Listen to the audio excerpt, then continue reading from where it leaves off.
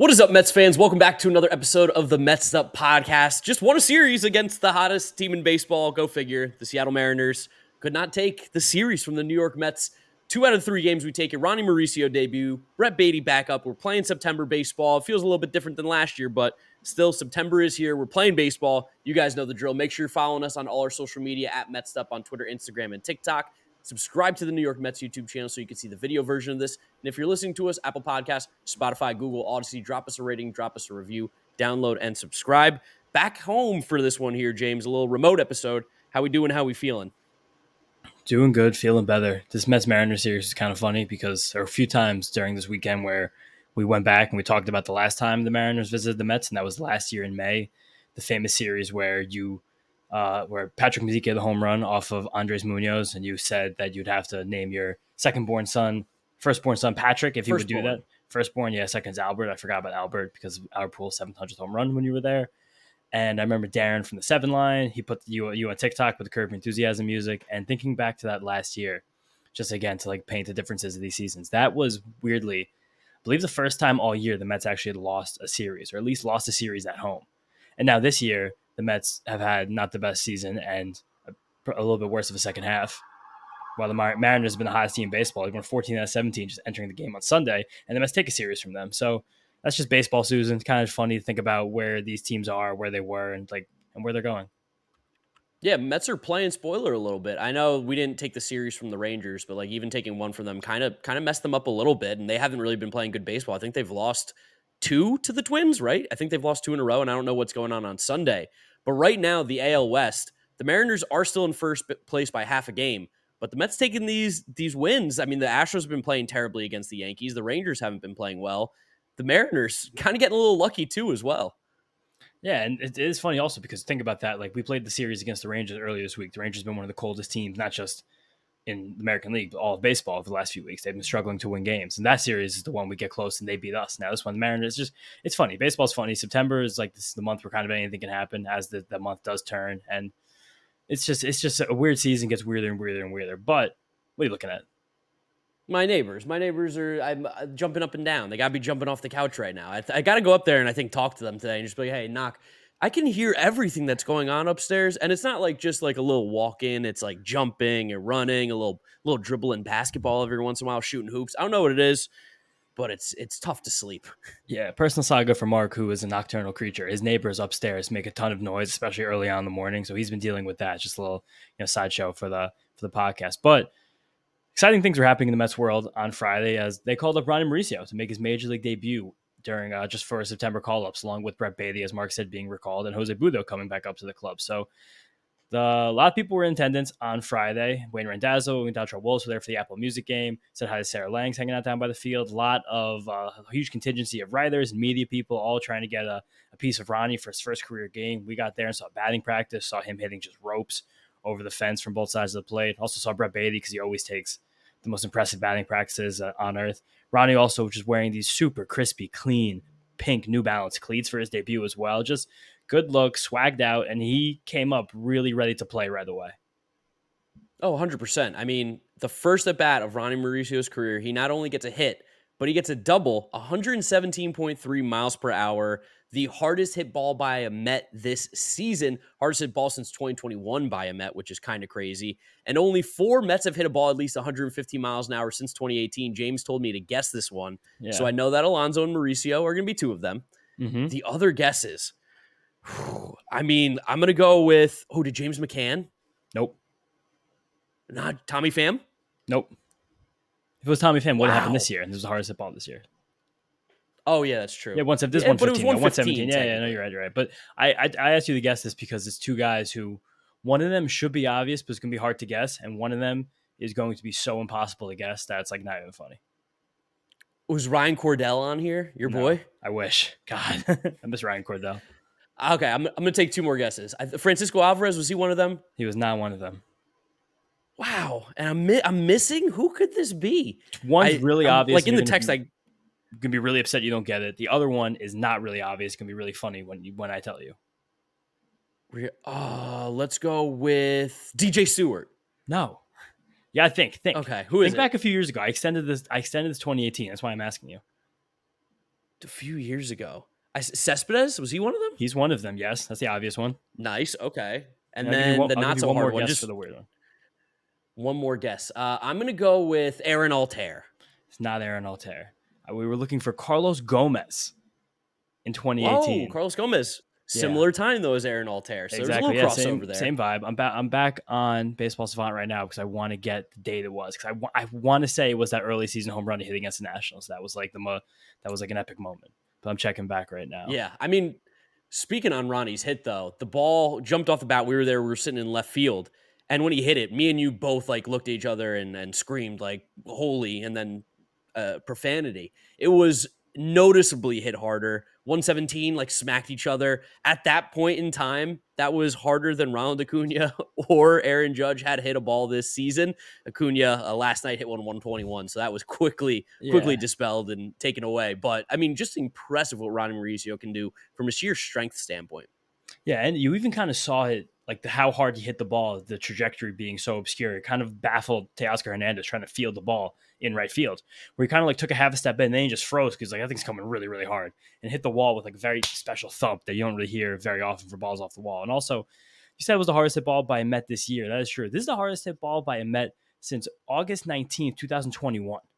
So we're going back two Dang. full years before since a Met has hit a ball at least 117.3 miles an hour. And you kind of see the physical tools on display for Ronny Mauricio, and you do kind of see why he was such a heralded international free agent, why he was such a heralded prospect when he first came up, why he's had so much buzz around him for the last year plus as he's really gotten himself back on track in the upper minors. And it's just oozing with potential. There's so much here that could happen. He's such a lanky, tall, talented, strong ball of clay that could probably become a pretty feared power hitter if things go well.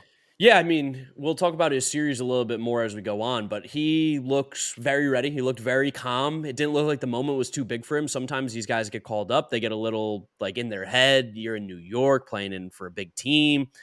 There's a lot that could be going on that just makes it feel a little bit more like there's more pressure. But Ryan Mauricio seemed calm, confident. He got to second base. He took his helmet off before he even touched the base, put his arms up. I think he blew a kiss to his family, started pointing to the Mets on the shirt. Like, Electric City. Electric City. The fans in the ballpark were super excited. And the Ronny Mauricio debut, it's finally happened. He's here, and I can't imagine he's going anywhere anytime soon.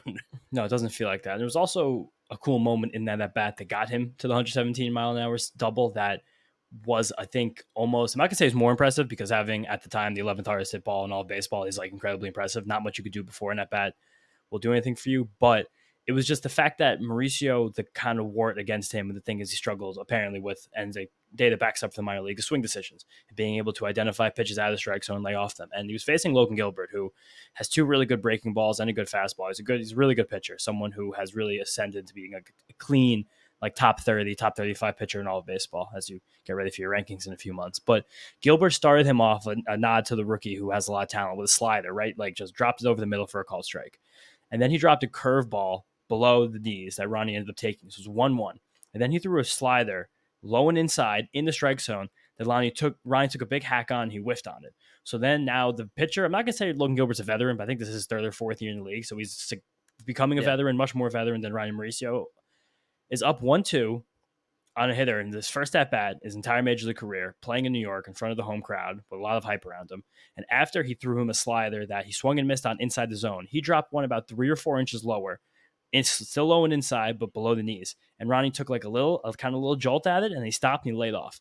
And then that got him the 2-2 pitch that he hit for the double up the gap. And I think that is a critical moment for Ronny Mauricio to be able to take a deep breath, understand the situation more than the moment, and take a tough pitch and then do his damage. And then later in the game, he hit another 100-mile-an-hour single.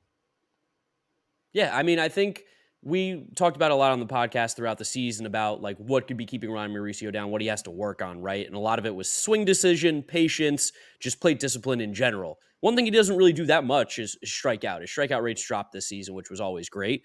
But he's probably never going to be a guy that walked. And we even saw it in game 3 where he had a 3-0 count and he took a hack. He took a hack, put the ball in play, hit it hard.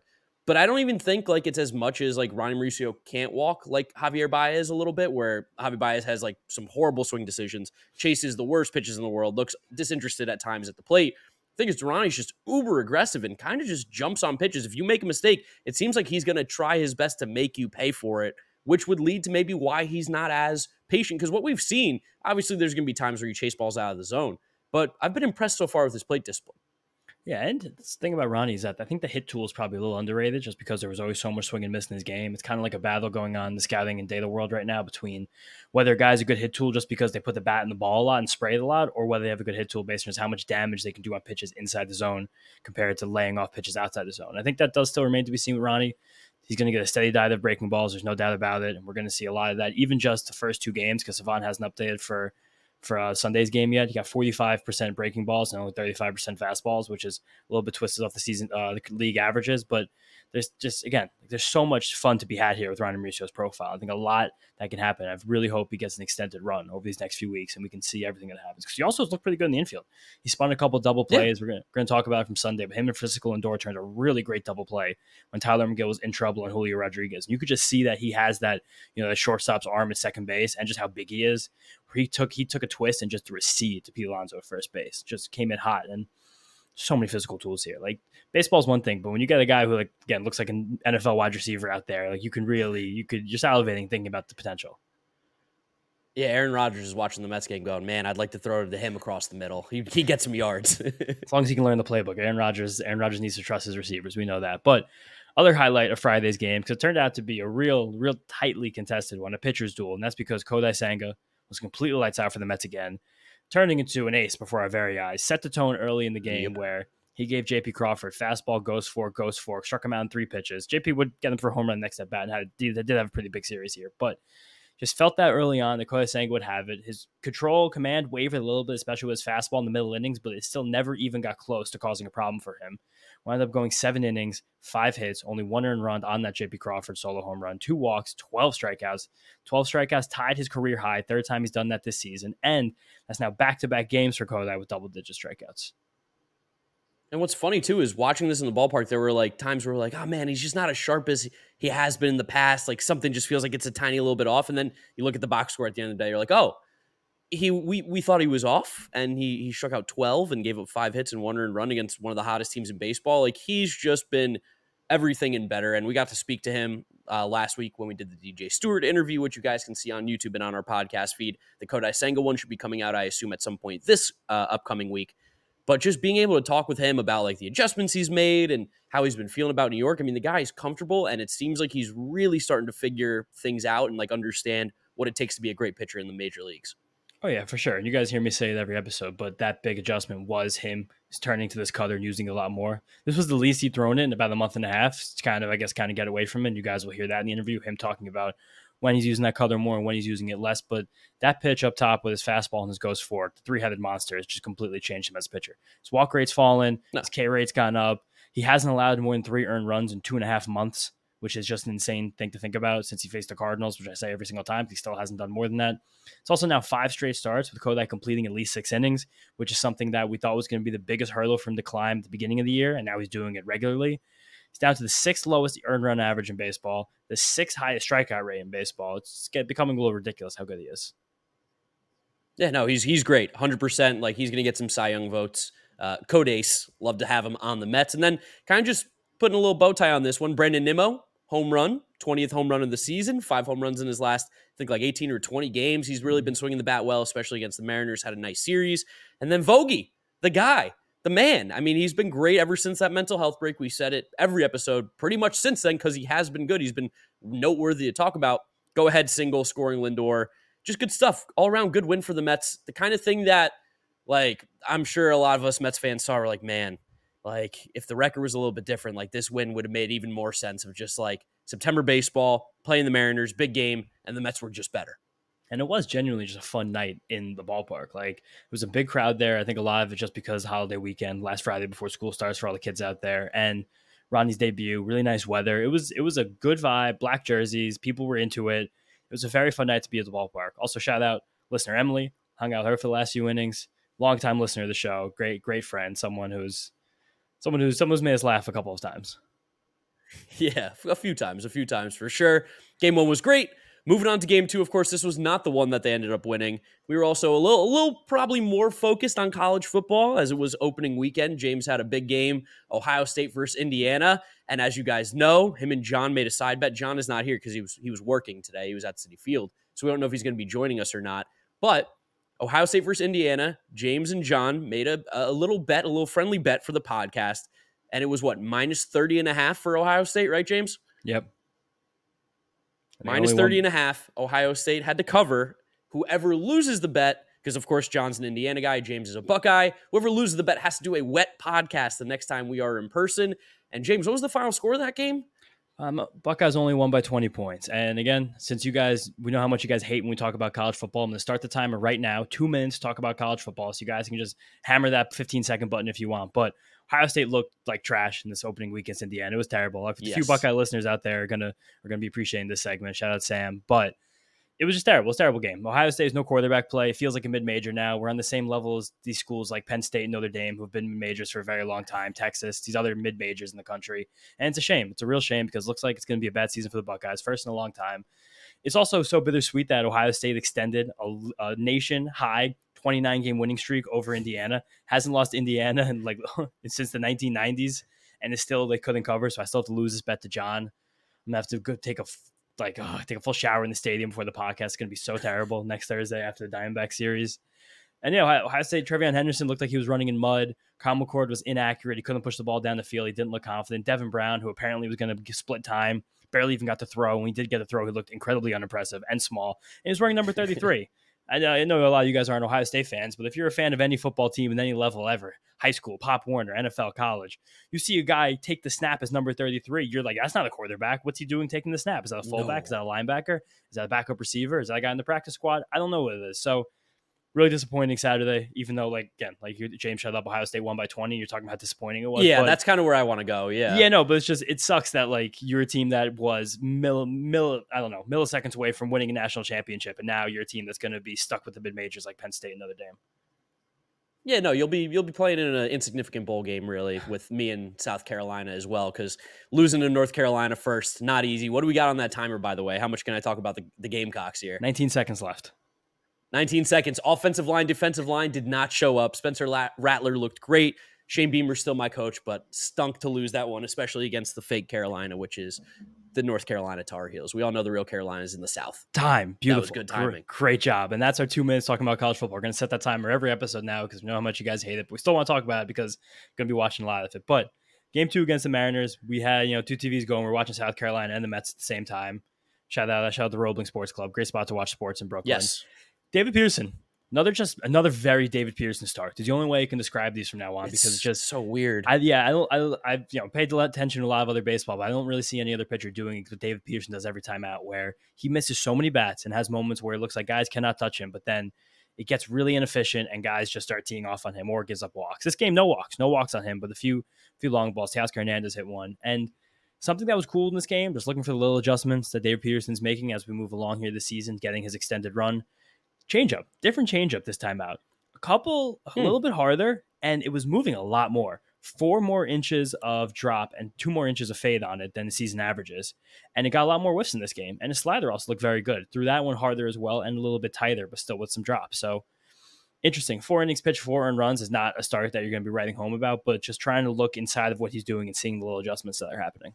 Hey, Rob Bradford here. You guys know I'm always up for a good MVP story, and one of the best stories is Wasabi Technology. Wasabi is the world's hottest cloud storage company, and it's become the go-to provider for professional and collegiate sports teams, including 20 Major League Baseball teams like the Red Sox and NHL teams like the Bruins and Vancouver Canucks. Even the Liverpool Football Club is getting in on the Wasabi action. So, why is Wasabi the MVP? Well, Wasabi was purpose-built to free businesses from skyrocketing storage costs and unpredictable transaction fees that the Amazons of the world are charging. In fact, Wasabi is up to 80% less than those hyperscalers and doesn't charge a cent for businesses to access their data. From Wasabi's AI-enabled intelligent media storage, Wasabi Air, to the industry's only cloud storage service with triple protection against cyber criminals, data deletion, and ransomware, Wasabi's taken the lead in driving innovation in data storage and helping sports teams to unleash the power of their data. Wasabi, another Boston-based championship team. I think we were talking about it at the bar. We were like, how does it even get the whiffs though and get hit like that? Like it's just so not linear at all. Cause like usually like you get swings and misses, you don't get hit. He's doing the swing and miss thing, but getting hit, very difficult to kind of decipher what's exactly going on there. But I'll take the positives there. Swing and miss stuff, there's always something to work with. It's hard to teach someone to make you miss bats. He's doing that at least. Yeah, it's a conundrum for sure. And I look back at the Stuff Plus model. There's a Stuff Plus model on Fangraphs, and his slider had the best rating it had in any start this season. And the changeup was moving up as well. Okay. And the sinker was moving up as well. Also had an extra inch of fade on it. So I don't know. I don't know what the change was, but just seeing some little things happening is something to keep an eye on. Before we talk about the offense, how about a little Sean Reed-Foley love, too? We've been talking about him the last few episodes.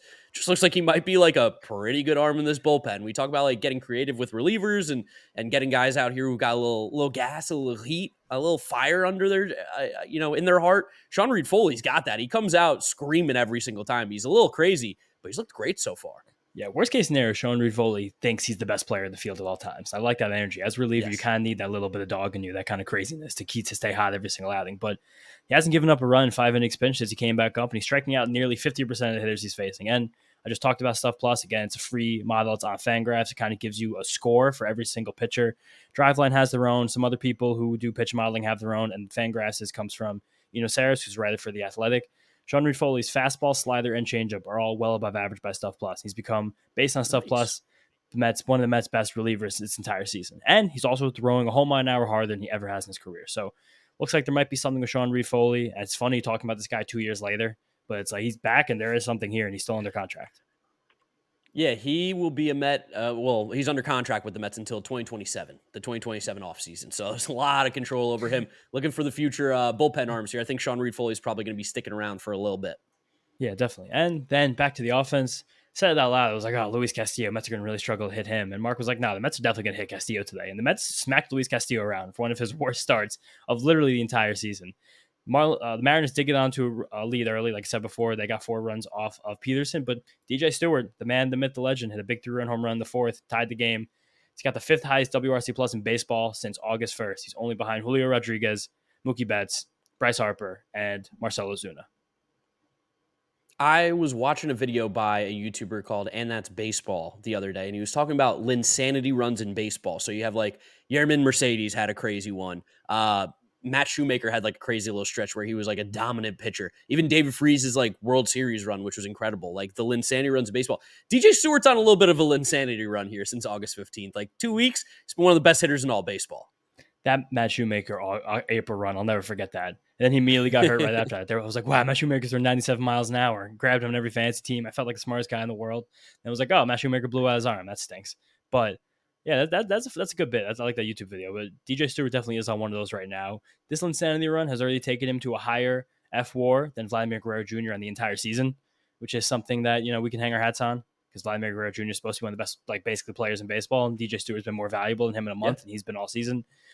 There's not that many hitters hitting better than DJ Stewart right now. It got to the point where on Sunday, the Mariners are making pitching changes, so lefties come in to face DJ Stewart because of how much of a power hitter he is. And hopefully you guys listen to our interview with him. If not, go back and check it out because DJ Stewart is like basically a bit of a Forrest Gump in terms of baseball and sports stories in general. Knew Derrick Henry growing up, beat him in high school football, college teammates with Jameis Winston, told some stories about him. Also played AAU ball with Hayden Hurst before he also switched to football full time. Played with Buck Showalter in the Orioles before coming over to the Mets now. Just had a baby. He's had some great stories about that. He's a deer hunter. Him and his wife deer hunt together. The guy is super interesting. Really good interview with DJ Stewart. So go back and check that out. 100%. Yeah. And I mean, like Castillo, like weirdly, I'm looking at his career stats now, has struggled against the Mets in his career. He's made 4 starts, 24 innings. He has a 4.4 ERA with a whip at like 1.5. He just kind of gives up home runs against the Mets, 6 home runs in those 24 innings against the Mets. So whatever, I mean, a lot of it probably had to do because it playing in Cincinnati for most of it too. And that's just like the easiest place to hit a home run really. Yeah. But Mets have Castillo's number a little bit. And Mark Vientos, our guy, Marky V, knocking Castillo out with another bomb to right center field, which the power there is the power of Vientos we've always known is so legit, so true. It's just about consistently getting it, but being able to hit it out there like John texts us just doesn't really happen too much. You don't see a lot of guys doing that. No, and that he said 4 home runs this year with the Mets. The first one, that one against the Rays, was just barely on the pull side of center field for him. And all 3 of his other ones were all basically in that exact same power alley in right center field. This home run traveled projected distance of 438 feet, which is the 10th longest home run hit by a Met this season, which that's pretty cool for a guy like Mark Vientos, especially off a pitcher like Luis Castillo. And now he has home runs this year off of Aroldis Chapman, Luis Castillo, a double off Felix Bautista. It's like, all right, well, maybe just needs to like step up when the real pitchers are on the mound. That's how Mark Vientos is going to start getting hot here. And then after they made the pitching change, Francisco Lindor put one right down the line, right where we've been sitting the last couple games. So it'd been nice if we could have been sitting there for that home run, getting the spot on TV. But just banged off the foul pole, cut the lead to 1, and this was suddenly a pretty exciting baseball game. Yeah, no, I mean, it was really nice to see because, like, we're flipping between college football and the Mets, and all of a sudden on the Mets, we're like, oh, this game is completely back because, so we know Grant Hartwig came out for a second inning, kind of got in some trouble, some runs came in, the lead got a little bit bigger than we would have liked. I think, like you said, it got to 7-4, but then that Lindor home run tied it up, and then McNeil as well with that triple late in the game. I mean, how does that ball not get out of the park? I mean, Jeff was, what's the right word? But like, I can't think of it. I can't think of the word, but he got it today. He got it today with the home run. You know what I'm talking about? I can't even comprehend what you're thinking of. Angry, upset. These are just Jeff McNeil No, words. it's almost like he got repaid. Like they gave it back to him. He was redeemed. Redeemed. That's the word. There it is. Yeah, he got redemption in game 3. But can't believe that ball didn't go out still. Good to see Jeff swinging the bat, though, swinging for a little bit more power as well. Definitely. And another multi-hit game with the home run, like you mentioned on Sunday. Also 3 hard hit balls on Sunday. Just got that OPS way over 800 since August 1st. WRC plus over 120. It's the Jeff McNeil that we've all come to know and expect. And it's nice to see him again. Like, very big deal for these guys. We see how big competitors they are. We see how much emotion is still in every single game. Just getting hot to end the season, a guy like Jeff McNeil, it changes so much of what happens going into next year when you can end the season feeling like the player that you know you are. And that was a good moment. Right after that, though, sadly, J.P. Crawford hit a very big home run for the Mariners, give them the lead that they would hold on to the end of the game. Also, just want to get in the soapbox for J.P. Crawford real quick. He has become absolutely one of the most, I'll say, important players in baseball for any team in the league. Playing shortstop every day for his Mariners team, being a leader, being there for a long time. Kyle Seager talked about when he retired that, like, as a guy who spends his whole career with that organization, that the next leader was J.P. Crawford. Like, he was the guy. He said that? Yes, that he was the guy growing into that role. And you've seen a guy like Crawford who you kind of see guys who are top prospects sometimes. J.P. Crawford had a moment where he was number 1 overall prospect in baseball. And then they come up to, right? Yes, and they come up to the major leagues and don't really excel right away or even at all. Sometimes you see that kind of be a burden on guys, and you see that almost work kind of productively for them where that prospect status hurts them. They feel the pressure, they fold under it, and they kind of just get taken up by a media storm and they never become the player everyone expects them to be. But right now, J.P. Crawford's got a 140 WRC plus. He has almost the same amount of walks to strikeouts. He has by far a career high 14 homers already with a power surge happening as he gets through September. Could be in line for his first 20 home run season where he never even hit 10 in a full season before. 270 average, 390 on base, 440 slug. And again, just being a steadying force for this Mariners team day in and day out, being in the lineup every single day, top of the order, hitting ahead of Julio Rodriguez. And the organization loves him. He says all the right things. He does all the right things. J.P. Crawford's a really good player and someone that I feel like you can all look around baseball and be like, that's one of the guys who makes the game great.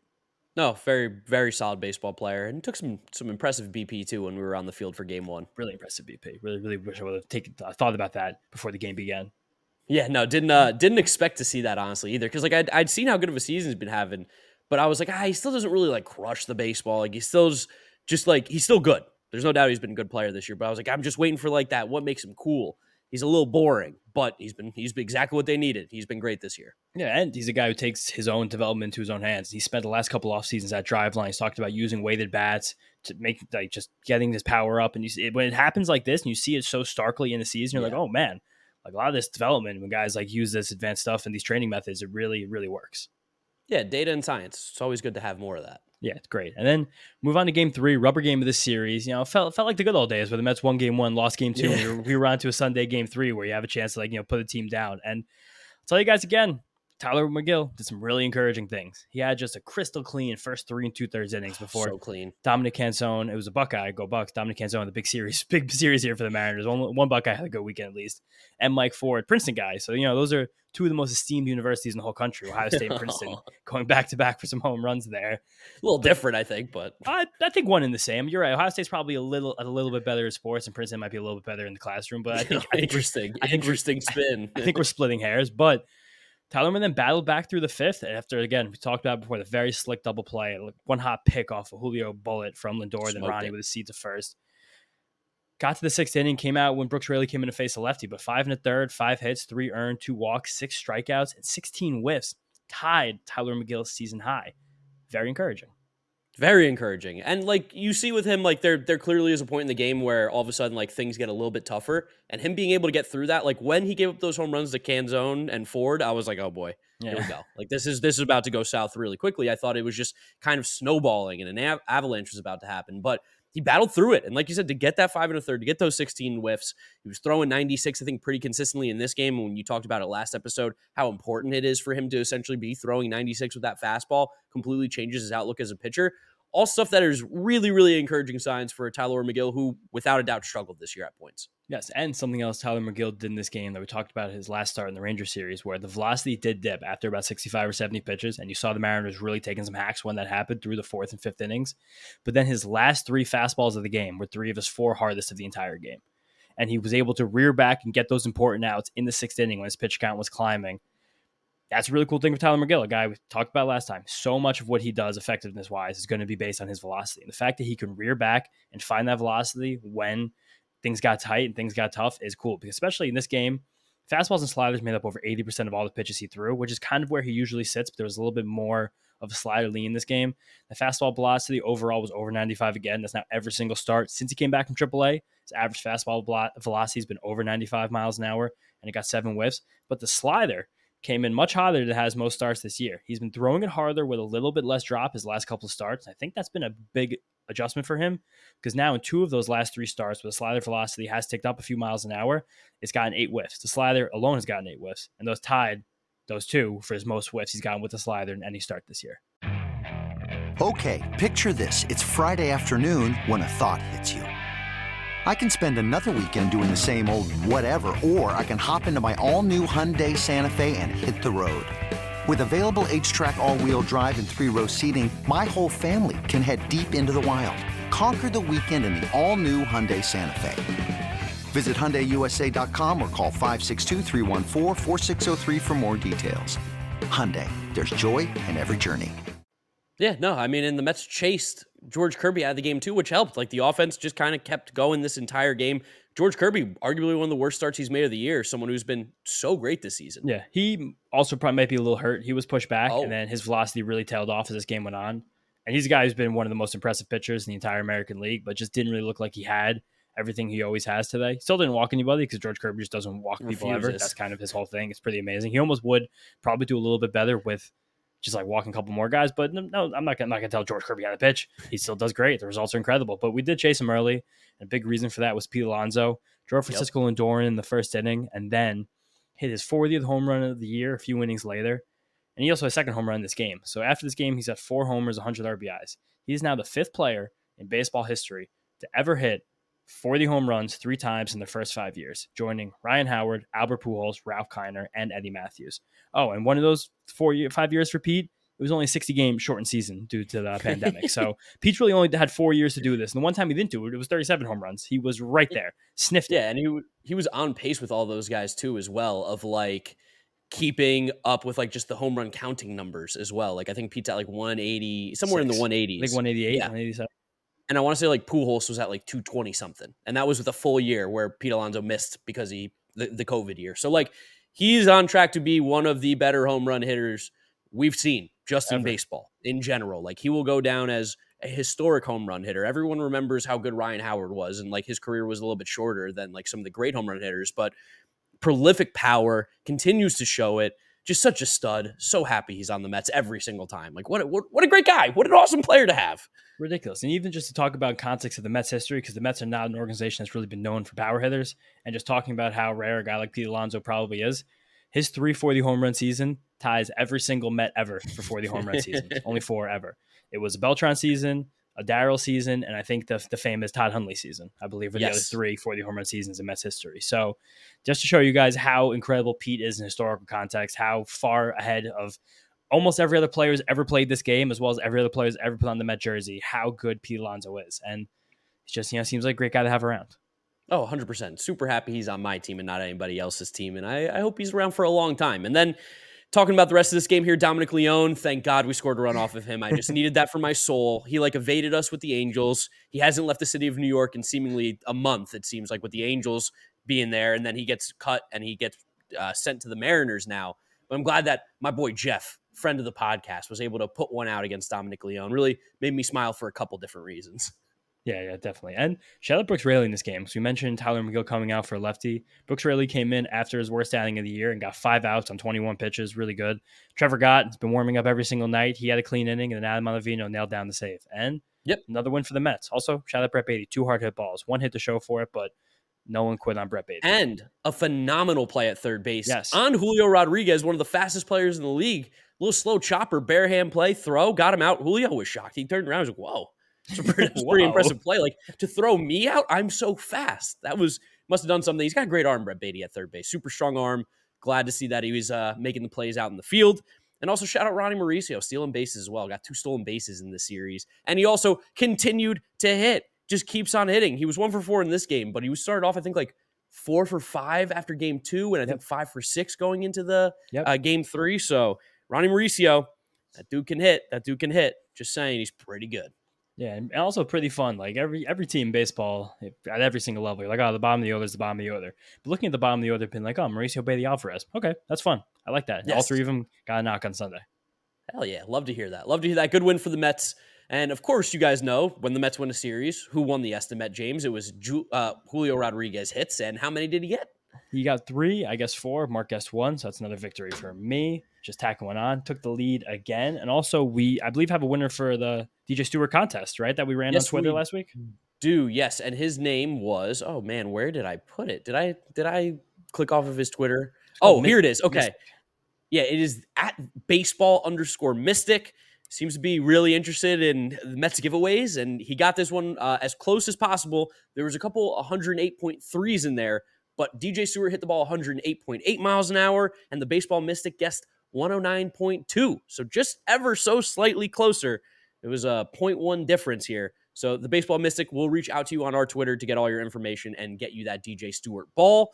For this estimate, of course, John is not here with us, so he can't brag about his bet win against James, but he did send us an estimate, and of course, it makes a lot of sense. Ronny Mauricio, it's a 2-game series against the Nationals. What's the hardest hit ball Ronnie's going to have? Oh, man. Has anyone ever hit the ball 137 miles an hour?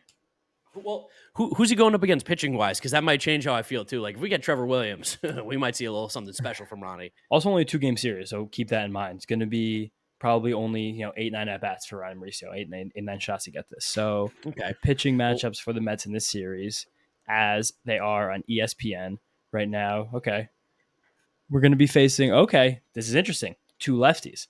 Jose Quintana versus Mackenzie Gore, and then Wednesday is an open spot for the Mets. It's a good chance that could be what Jose Budo's been saved for, maybe a piggyback with Carlos Carrasco versus Patrick Corbin. Oh, okay, interesting. Oh, man, we didn't see him. We know he can hit it 117 miles an hour. Yeah. Huh. All right. Oh, man, thinking. I got a number. I don't have my whiteboard, but I got a number. I'm gonna write it down for a second. Also, if there's no batted ball by Ronny Mauricio, it's null and void. Correct. Yes. I think we'll say in a 2-game series, it's null and void. Yes. So as you're writing down your number, I'm thinking where I'm going, and I like where my head's at. The guy hits the ball so hard. And again, it doesn't have to be for a hit. Just he could hit it 125 miles an hour into the ground. That's the hardest hit ball of the series for him. So yes, I James, got my number. You got your number? Yes. I got my number too. Ready? Yep. 3, 2, 1, go. 112.3 miles an hour. So 108.9. 108.9. All right. Okay. We'll see. Yeah. Those are both hard hit baseballs. We know we can do it. Yeah. I don't know, I feel like just seeing how comfortable he was lefty, I'm assuming he can't be that comfortable righty. Maybe he's more comfortable righty. I don't really know, but just 2 lefty starters. I went a little low, and we'll see what he gets. Well, we do know, though, the ball flies a little bit in Washington, especially as we get a little bit later into the summer. And we know it's going to be a hot week, at least in New York. I don't know what it's going to be like in Washington, D.C., but can't be that different. It's not that far away. It can't be much cooler either. I just think it's going to be hot and humid all over the place this week. But the Mets do have an off day Monday, heading down there for the series beginning on Tuesday. Quick little 2-game series. I feel like the Mets always find themselves in Washington this time of year. We know the series that crushed all of us, broke all of our hearts, but always a little something this time of year. And then we're sticking with the American League next week and going to Minnesota for one of the most obscure series I've ever seen the Mets play in Minnesota, September 8th, 9th, and 10th. But I told you Did the you pitching catch who matchups. the Twins signed, by the way? Yeah, your boy, former National, Andrew No, Stevenson. Your boy too. Everybody's boy, Andrew Yeah. Stevenson. Met Killer, famous Met Killer. But we know this Nationals team has been a thorn in our sides all year. We also know we're incredibly close in standings, this Nationals team. So it would just feel nice to beat them a few times and just be clear of them and not have to think about, coming in last place. But I digress. They're still a very fun team. CJ Abrams has been a hot hitter this year, but can you hear that stuff in the background? No, you're I mean, like you can hear it, but you're fine. You're good. All right, just the streets of Brooklyn making some noise, whatever. CJ Abrams had a very good year, especially relative to what people expected. He's been a little cold recently, but he's been picked up by the man hitting second in that order, Lane Thomas. You just have nonstop sirens it's the end of the podcast. So you can do it. You work through it. This is adversity. This will make you a better podcaster. It's a holiday weekend in Europe. The streets are active right now. So there's music going on. There's bachata below my window. There's a siren coming down, blaring down the street. There's a lot going on. But Nationals, they're pesky. They put the ball in play. Mackenzie Gore, he is much better against the Mets than basically every other team in the league. Patrick Corbin is not so good against any team in the league. There's another guy that Pete Alonso takes advantage of, so hopefully we can get to like 43, 44 home runs by the end of the series. It's really all we got in them. They just got smoked in the series against the Marlins, got the Marlins hot for the first time in a while. I'm struggling in the fantasy playoff matchup. I had to start Kyle Finnegan because my Felix Bautista and Nick Pivetta got moved to the bullpen, and Cutter Crawford is facing the Astros this week. He did not have a very good week for me after having a very good month. So I don't know if I'm going to start next week against the Mets. I don't know what I'm going to do. I'm really racking my brain about it. I'm not excited to make that decision. Yeah, some other names to keep an eye out for. Travis Blankenhorn. He's with the Nationals, former Met. Travis Blankenhorn, how old is he? 29. 26. He's younger than us. All right, let's hang out with Travis. Couldn't have guessed any. Give me a million guesses. I'd never think he was younger than us, but I guess we're just getting old. Maybe that's where we're trying to learn here. But Travis Blankenhorn, and then former top prospect as well, back up with them as the roster's expanded. Carter Kieboom, and he's actually been playing decently well. Someone to keep an eye out for too, because I think he's pretty much playing third base every day now. Yeah, he is. He actually is kind of weirdly finding it again. He's also, imagine this, he's also 26 years old. Yeah. Same age. I that one made more sense. So that one I wasn't as surprised about. But yeah, Keibert Ruiz has been great. Lane Thomas, you guys know we've seen the Nationals enough. There's not too much to talk about with them, right? I mean, I think really that's a good place for us to probably just say enough of the Nationals talk. Let's wrap this one up here. Yeah, I think this is also Joey Baseball. Joey Meneses also had a very good second half, really affirming himself as a major league ball player. There you go. Good for you, Joey Meneses, a guy that we dogged big time when we were on our way to Washington last year. We're like, who is playing first base? He's ended up being a pretty good ball player. What a massive regret that trip turned out to be.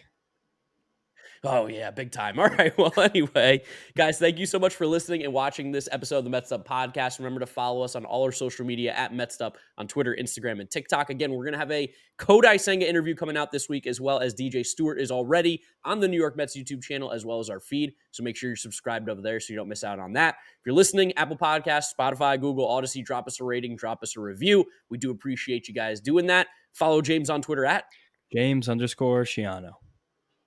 And me, Giraffe Neck Mark with a C. Thank you guys for listening and watching, and we'll catch you after the very, very short Washington National series. Peace out. Peace out. See you guys next time.